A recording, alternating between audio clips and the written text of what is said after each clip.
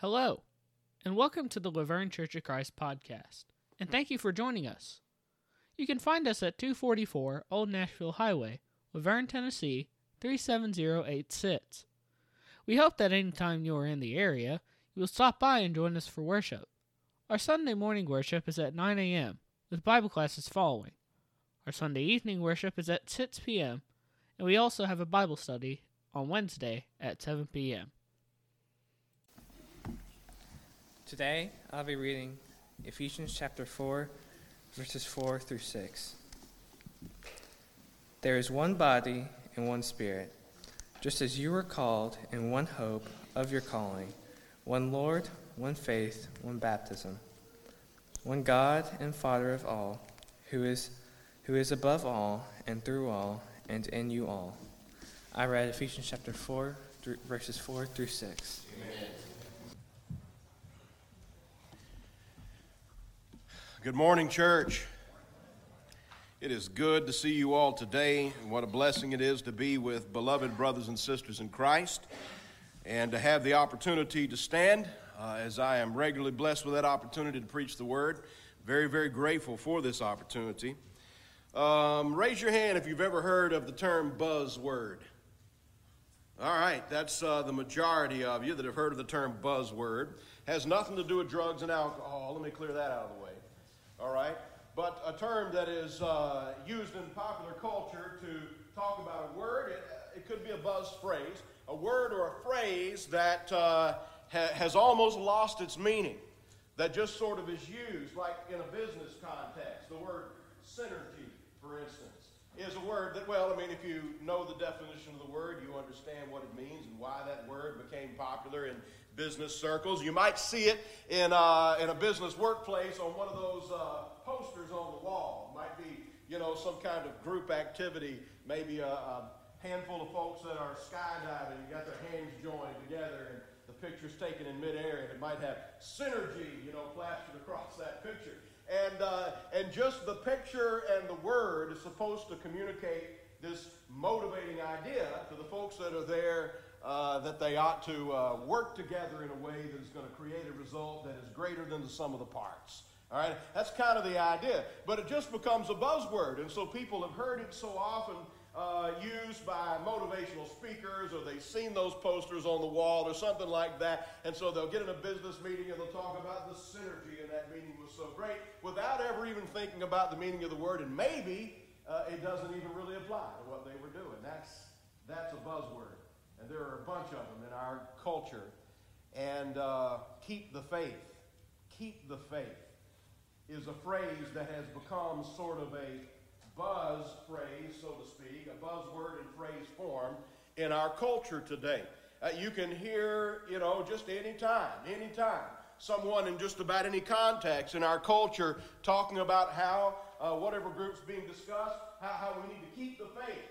It might be a football coach talking to the football team about their chances of winning, the championship, and, the spirit that they've got together in their desire to overcome the obstacles and win football games and run the plays in the right way and read the plays of the opposite team and counter those with a defense or whatever, and talk about this motivational idea that the coaching staff has tried to invest in that team. And you might hear the coach talking to the team, trying to get them fired up, and he might tell them, we got to keep the faith. Keep the faith. And that might be the statement that he would use, which would be, a buzz phrase that probably most of the team would not actually stop and deeply think about what that phrase actually means or where it comes from. It just has sort of been taken out of the context and applied to a situation in order to be motivational. All right? Now, I want you to kind of keep that idea in the back of your mind, because as we return to our series 1 today, we talk about the 7 whys of true religion from the book of Ephesians chapter 4, verses 4 through 6. We've talked about one body, one spirit, one hope, one Lord. We're going to talk about one faith this morning. And it's very important that we pay close attention to what the Bible teaches about faith and what faith truly is. Well, here's our text. There is one body and one Spirit, just as you were called to the one hope that belongs to your call. one Lord, one faith, one baptism, one God and Father of all, who is over all and through all and in all. All right? There's our text.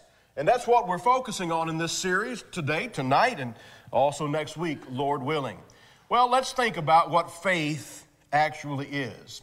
And this is a little bit of an abbreviation of the Strong's Dictionary of New Testament Greek words. And these are the definitions of the word faith as it is used in the New Testaments of our Bibles. In fact, this is the definition of faith in the whole of the Bible, from Genesis to Revelation. Faith is belief or conviction of truth or of the truthfulness of God. Faith is belief or conviction, trust, we might say, with regard to the truth, especially the truth of God. For instance, we read in the book of Hebrews, chapter 11, verses 1 and 6. Now, faith is the assurance of things hoped for. Another version says, faith is being sure of what we hope for, and the conviction of things not seen. Another version says, and being certain of what we do not see. And without faith, verse 6, it is impossible to please Him, that is God.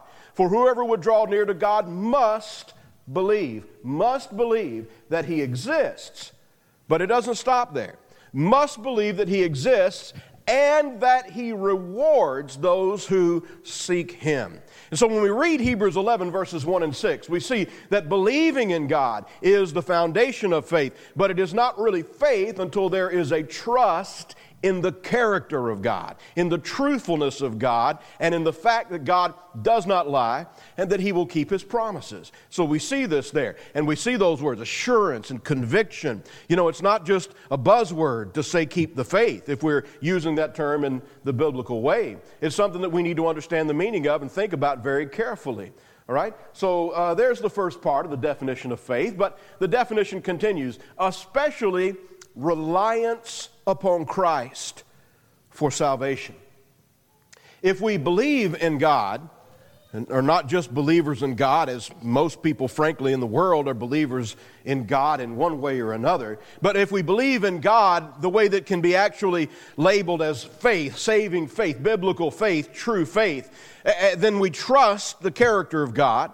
We know that He's going to keep His promises. We build our lives on the expectation that God is going to do what He has said that He's going to do. And that is all going to find its absolute crux. The point of this is going to lead to us trusting in the death and the burial and the resurrection of Jesus as our hope for salvation. There is no salvation outside of Jesus Christ our Lord. You know John 3, verse 16, perhaps the most well-known verse in all the Bible. For God so loved the world that He gave His only Son, that whoever believes in Him should not perish, but have eternal or everlasting life. Well, the third part of that definition of faith, constancy in such profession.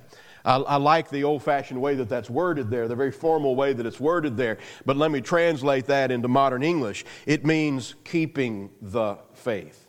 It means that you come to this trusting belief in the Lord, especially in the promise that He has made through Christ, through His death, burial, and resurrection, and that you continue in that faith as long as you live.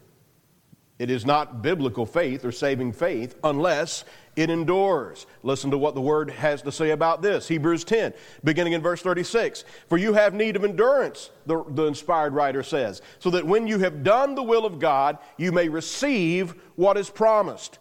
For yet a little while, and the coming one will come and will not delay. But my righteous one shall live by faith. And if he shrinks back, my soul has no pleasure in him.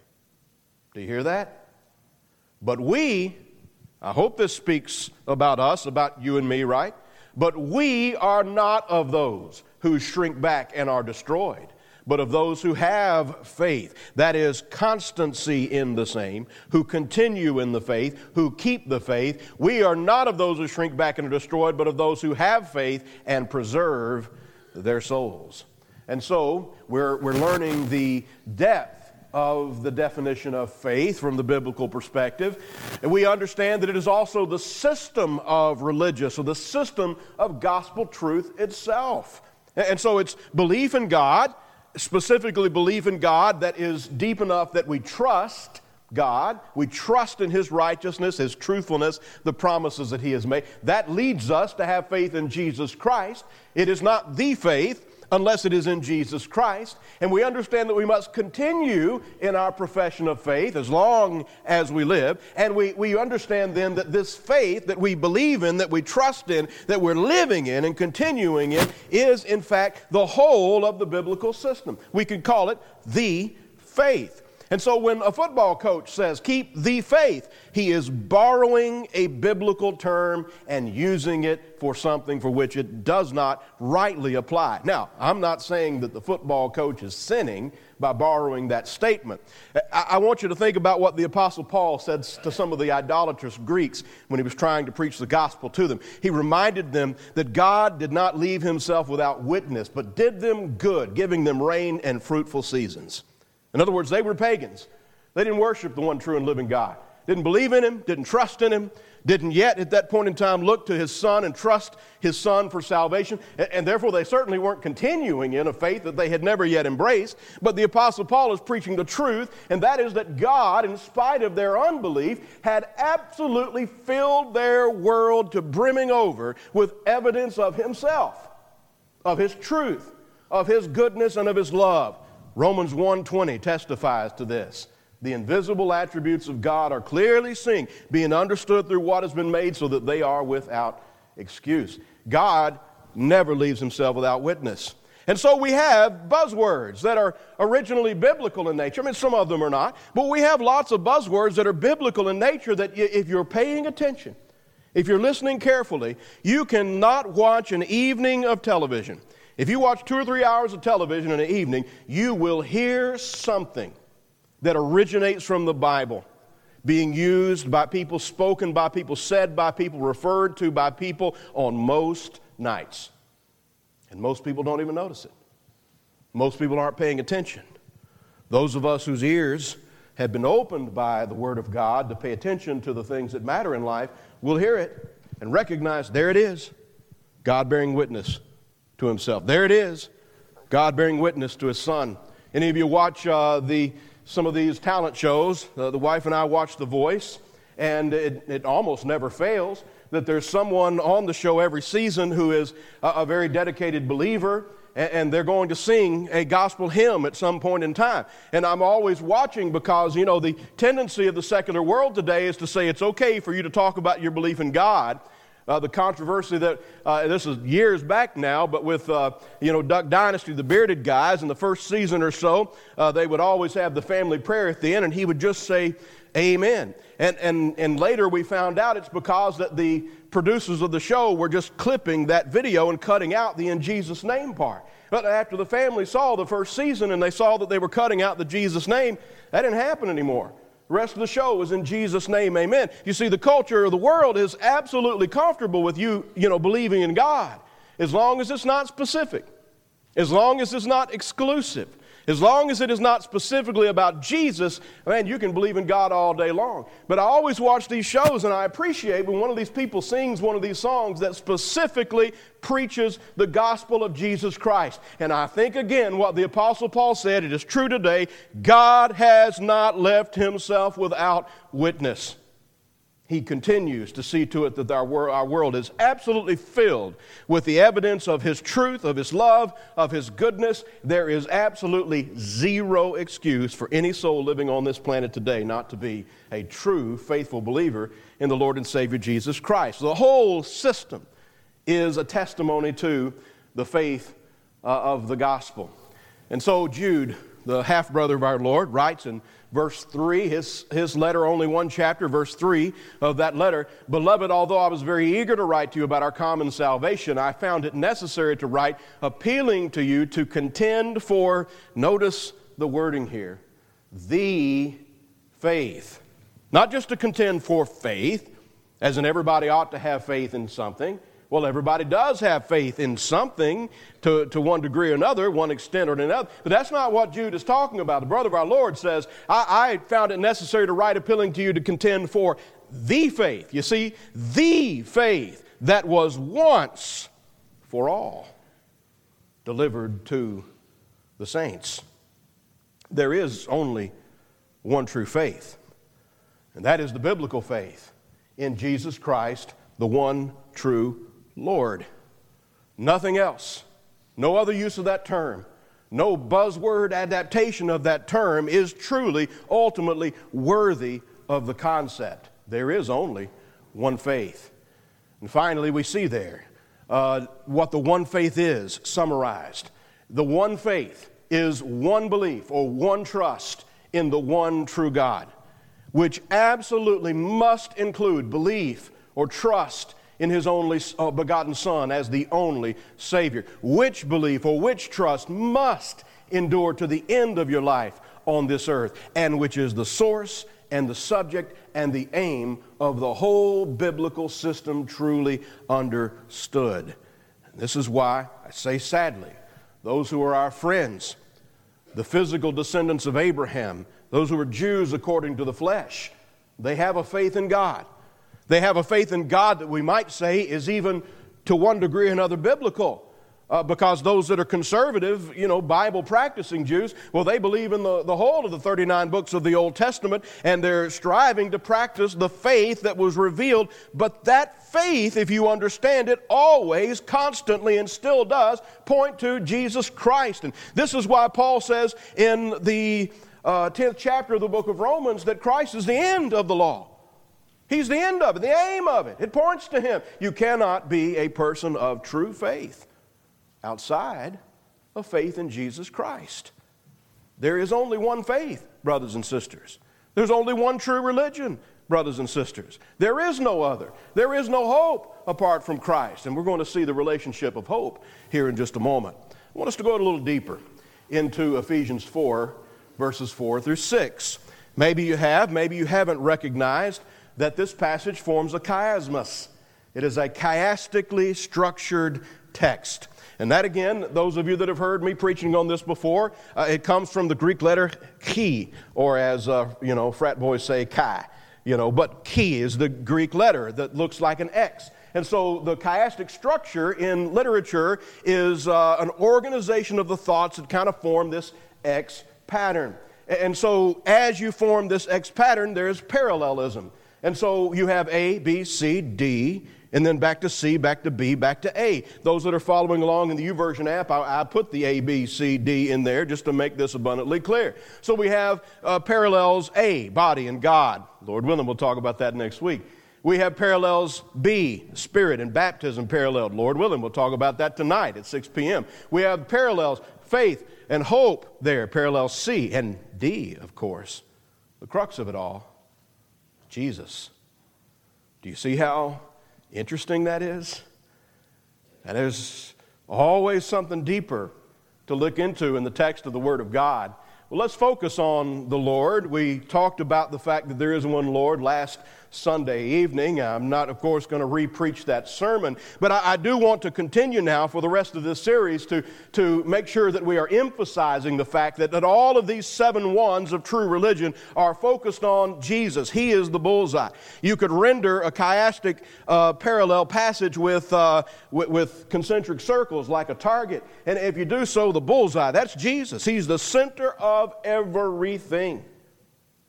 There is no body without Jesus. You don't have access to God without Jesus. You don't have the Holy Spirit without Jesus. Baptism is into Jesus. There is no hope without the Lord Jesus. There is no faith that is truly worthy of the word faith apart from Jesus. Jesus is the center of everything. If you're going to be a person who is believing in and living out the 7 ones of true religion, Jesus has got to be absolutely the bullseye of that target of your life. He is everything, the center of God's plan. And you see then, we talked about the one hope last Sunday morning. We talk about faith now. It's very difficult to separate faith and hope. The two are very closely tied together. And so this passage parallels them. Hope and faith, they're on that same level as we think about what life is like in Jesus Christ.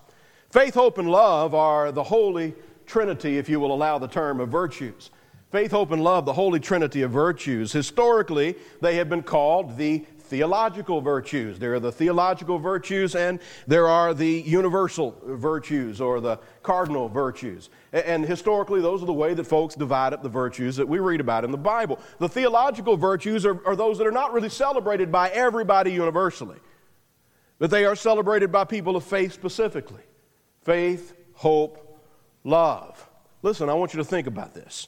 This is kind of the theological truth that is underlying Ephesians 4 through 6. Christ is love embodied. You know, John the Apostle says in 1 John 4 that God is love, right? And Jesus says, if you've seen me, you've seen the Father. Jesus is the embodiment of everything the Father is. He is God being a man. Jesus gives us the definition of the greatest of all possible loves. He says, greater love has no man than this, than to lay down his life for his friends, right?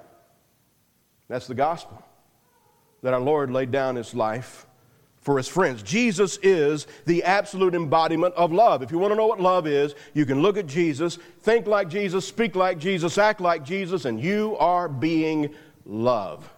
That's how love is to be understood and defined. Faith in Christ establishes hope. If you don't have faith in Jesus, you will die in your sins. John 8, verse 24. Jesus said it plainly, unless you believe that I am He, that is the Messiah, you will die in your sins. There is no hope apart from Jesus Christ. We've got to be absolutely sold out for this truth and sharing it, because the situation of those who are outside of Christ, who don't have a faith in Christ, is in fact hopeless. Even if they manage to become billionaires in this world and have a beautiful family life and everything is charmed in every way, if they leave this life outside of faith in Jesus Christ, it's all ash and dust and death. No hope outside of Jesus Christ. All of the virtues, theological and cardinal alike, all of the virtues, every virtue that we read about in the Bible is one in Christ. And therefore all virtuous, truly virtuous people are one in Christ. Period. There are no truly virtuous people outside of covenant relationship with Christ. Or do you not understand Romans 3 verse 23? For all have sinned and fall short of the glory of God. The only virtue, my brothers and sisters, that you have in your being comes from the Spirit of God, given to you by the authority of the one and only risen Lord and Savior, Jesus Christ. The only thing good about you in your fallen, sinful state is the Jesus that is in you. And therefore, all truly virtuous people have been made virtuous by the grace of God that comes through Jesus, and are therefore one in Jesus Christ. Listen, brothers and sisters, these 7 ones of true religion are far more important doctrinal truths than I think many people, even in the church, give credence to. This is absolutely essential stuff and the center of everything. Let's go a little forward now, since we've seen then in the chiastic structure of Ephesians 4 through 6 that the Apostle Paul, by the Holy Spirit, parallels hope and faith. Let's think about comparing hope and faith. Both are essentials. You won't make it to heaven without both hope and faith. You got to have both to continue to live a life that is loyal to Jesus Christ. Both are temporary. Faith is temporary. You know, folks that haven't thought this through sometimes like, what are you talking about? Faith is temporary. Faith is temporary. Faith is knowledge that is based on evidence, but it's not based on sight. And so when we see Jesus coming in the clouds, and I guarantee you we all will, when we see Jesus returning and we see Him in the clouds, then we will no longer live by faith.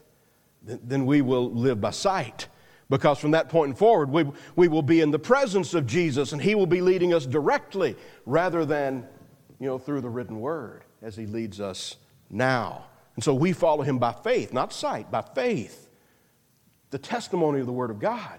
But when sight comes, faith will have accomplished its purpose and will be no more. The same thing is true for hope. Who hopes for what he sees? The biblical writer even says so. We hope for what we do not see. We hope for the return that has been promised. You see, faith and hope are connected in this way because both are concerned with the trustworthiness of the Lord and the fact that we're looking forward to him keeping his glorious promises. And we hope for the day. Not that we wish the day might possibly come and we hope that we've been right about this, but maybe there's a shred of possibility that we've been wrong. That's not biblical hope. We talked about that last week. It is absolutely the reasonable expectation of good things to come. In other words, just as faith is not wishful thinking, it is knowledge based upon credible testimony. Not sight, but based upon credible evidence. So hope also, true biblical hope, is based on reason. Purpose. It's based upon biblical evidence, biblical testimony, credible testimony, the kind that could stand up in any true and objective court in all of the world, as the Bible has always been able to do. You can't refute this thing. Not with reason, not with logic. It's the Word of God. And so there's reason why we have hope. And so we look forward to the day, don't we? I hope that we do. If you really understand the promises of God, along with the biblical writer, the way the last words of the Bible are, Amen, come, Lord Jesus. The grace of the Lord and Savior Jesus Christ be with you all. Last words of the Bible. So if you are strong in faith, now if you struggle with that, okay, doesn't mean you're not a believer. But the strong in faith can amen every word of Scripture, right down to the last syllable. And there are a lot of folks in the world that are not ready for Jesus to come back. And I'm sensitive to that. And I'm actually thankful that I'm not the one that gets to decide. But I will tell you this, I do pray, come Lord Jesus, just about every day. Because I don't want that delayed any longer than it has to be delayed. I know 2 Peter 3 tells me that I am to count the long suffering of the Lord as patience. He's not willing that any should perish, but that all should come to repentance. That's why Jesus hasn't returned yet, because God is still extending the time, the opportunity to give people the chance to put their trust in Jesus so that they can be saved. And I know enough about the character of the Lord. Jesus longs for us to be drawn together with Him in the eternal kingdom. Jesus longs for that. We are His body, that the fullness of Him who fills all in all, Ephesians 1, 22 and 23. That's who we are, and the Lord wants us to be with Him. That's always been His plan since Genesis chapter 1, to be together in one place. God the Father, Jesus the Son, the Spirit indwelling us all, His people living in blissful glory in paradise with Him. That is God's desire, and so I know the only reason why Jesus hasn't come back yet is because there is still somebody alive today, right now, at this moment, who He knows can come to Him and will come to Him in faith and be saved. I don't know when He's going to come back. I don't know when that last soul will be saved and come up out of the... It may be the case that the last person ever to be saved comes up out of the waters of baptism, dripping wet, with a smile on their face and the trumpet of God at that instant. Wouldn't that be something to be that soul? Imagine being 1,000,000 years in glory, still meeting maybe a few of the glorified saints that you haven't gotten quite well yet to know yet, and saying, oh yeah, I'm the one everybody's been talking about, the last one that ever got saved. You know, every time someone yields to the truth of the gospel, they're possibly that person. And every time someone hears the gospel ably taught and says, no, not today, they may be embracing a destiny that is entirely the opposite of the glory of the last person that may be saved. Because just as there will be a last person, whoever obeys the gospel, there will also be a last person that said, not today, not today. I think we should take that in and think about that very carefully. There is no hope apart from faith. Both are temporary. They have their aim at the return of Christ. Both are states of mind and being that result from trustworthy evidence, and both look to the same source. So let's contrast faith and hope now, because obviously they are distinct ideals, even though they are paralleled and inseparably connected with regard to the teaching of the Bible. But there are some differences. Hope looks forward to the time when promises will have been kept. Faith trusts that those promises will be kept. That's why the two have so close a relationship, but they are in fact distinct terms. There is no hope without faith, and that's the point that we've got to get across when we think about the one faith. And there is no faith without Christ. There is none. You see, the world uses faith like a buzzword. They might talk about the Muslim faith. Well, a faith is only as good as what it is in. Faith and trust, synonyms. Trust is only as good as what you're trusting. Think about some of these high-profile and investors, these Ponzi scheme guys that have gone down in the past, 20 years, that have been big news, where people have invested all of their life savings in these guys, and they trusted in them. They were supposed to be the best investors in the business, and if you put your money in with these guys, man, everything was going to be great. And so they had faith in these investors. They put their trust in these investors. Were they people of faith in one sense of the word? Well, of course. Everybody puts their trust in something. And so in one sense, they were people of faith because they trusted in someone's promises, that those promises were going to result in their blessings. But they trusted in lies. And they lost it all. You see how that works? It's not okay just to say, oh, I have faith in something. Who cares what a football team has faith in? I'm not being hard on football. I mean, be a fan if you want to be a fan. But at the end of the day, who cares what a football team has faith in with regard to the championship or not? What difference does it make in eternity which football team wins? None. Make sure you keep football in the proper place in your life because of that. Keep the faith. This team of CEOs, they're going to build this company into the greatest company that has ever existed. We're going to keep the faith, that buzzword. We're going to keep the faith about the vision of this company. At the end of the day, what difference does it make how rich you are when you breathe your last? If you don't breathe your last in covenant relationship with Jesus Christ, it is dust. Man, it is dust and ashes. You see why there is one faith? There is only one faith. Because there is only one being who exists that you actually can trust to make sure that your future is secure. Muhammad can't do it. Muhammad himself died without hope. The Buddha died in his sins. The Baha'u'llah died outside of Christ. Why would you follow dust? And why would you follow ashes? Why would you put your trust in dust and ashes? I put my trust in the one who conquered death. God the Father did not allow his bones to see corruption. He didn't rot in the grave. He overcame the grave. And that is the gospel. And that is why faith in him is the only faith, brothers and sisters. And so Ephesians 4:4-6 points to the Lord Jesus as the center of everything. The body is his. He sends the Spirit. His resurrection is our glorious hope. He is the one Lord.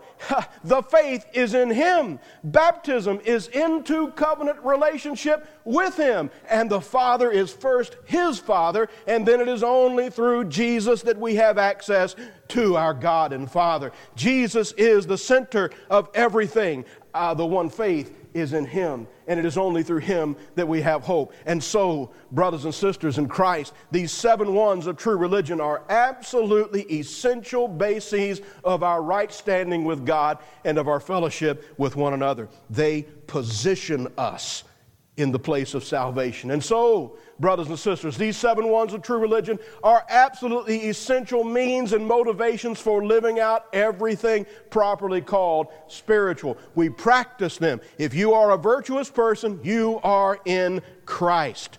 Period. There's no way to be virtuous outside of the one who can cleanse you of those sins that make you vile. Matthew 7:13 and 14. Maybe no one's favorite passage. I don't know. But it's true. The one himself, the one in whom true faith finds its trust, its hope, its object, said, "Enter by the narrow gate. For the gate is wide, and the way is easy that leads to destruction. And those who enter by it are many. For the gate is narrow, and the way is hard that leads to life. And those who find it are few." You see, that's the truth.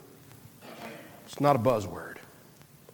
That's the real hardcore facts about the one faith. It's only hard if you're determined that you're going to live life thinking that there are a diversity of hopes. If you're not going to think about what really matters, if you're going to spit the dust and ashes out of your mouth and drink from living water, then it is not so hard at all. I love one of my favorite passages, Matthew 11:28 through 30. We've already read it and thought about it in this series, but here it is again. Jesus says, "Come to me, all who are labor and are heavy laden, and I will give you rest." That's His promise. He's the one that's going to do it. You don't have to earn your rest. You cannot earn your rest. It is given to you as a gift through Jesus Christ. He says, "Take my yoke upon you." Hard in the sense that there are rules that we must follow and obey, and a Lord that we must show our reverence to. And I guess it's harder than just doing whatever your flesh wants to do in life. But man, this yoke is really not all that hard. It's easy because He's gentle and lowly in heart. You'll find rest for your souls. And that's the truth of the gospel. It's a beautiful and wonderful truth. And so, beloved, we who will be saved, who are and on Judgment Day will be lastingly saved, settle it in our minds. Are you listening? This is the application here. We settle it in our minds. It is done. It is solid. It is final. It is settled that there is one body, that is one church. There is one Spirit who temples within this church. There is only one hope, that's in Jesus Christ. One Lord, that's Him. There is only one true faith, that is trust in the finished work of Christ as your hope of salvation. One baptism this evening, 6 p.m., Lord willing, and one God and Father. Brethren, we cannot compromise these 7 fundamental, vital, essential truths of the faith. And if we do not compromise them, we can't fail. We cannot fail. Thank God for the truth of the gospel and the 7 ones of true religion. I've preached enough of the gospel today so that anyone here who is accountable, old enough to understand right from wrong, you know you've done wrong, you know you deserve to be punished for it. If that speaks to you today and you haven't embraced the one Lord Jesus by confessing His sweet name, turning your life over to Him in repentance and obeying the commandment to be baptized for the forgiveness of your sins, the water is ready. It should be warm. I trust that it is. You can become a Christian today and be a partaker of the hope through the one faith that is ours together. You'll join this family, and you will learn how good and sweet it is to follow the one whose yoke is easy and burden is light. This morning, if you are a baptized believer that needs the prayers of this church, the front pews are open. Come as we stand and sing. Thank you for listening to this message from God's Word. If you have any questions, please email them to us at office@lavergnecoc.org. Once again, we thank you for listening, and we hope you have a blessed day. Or the truthfulness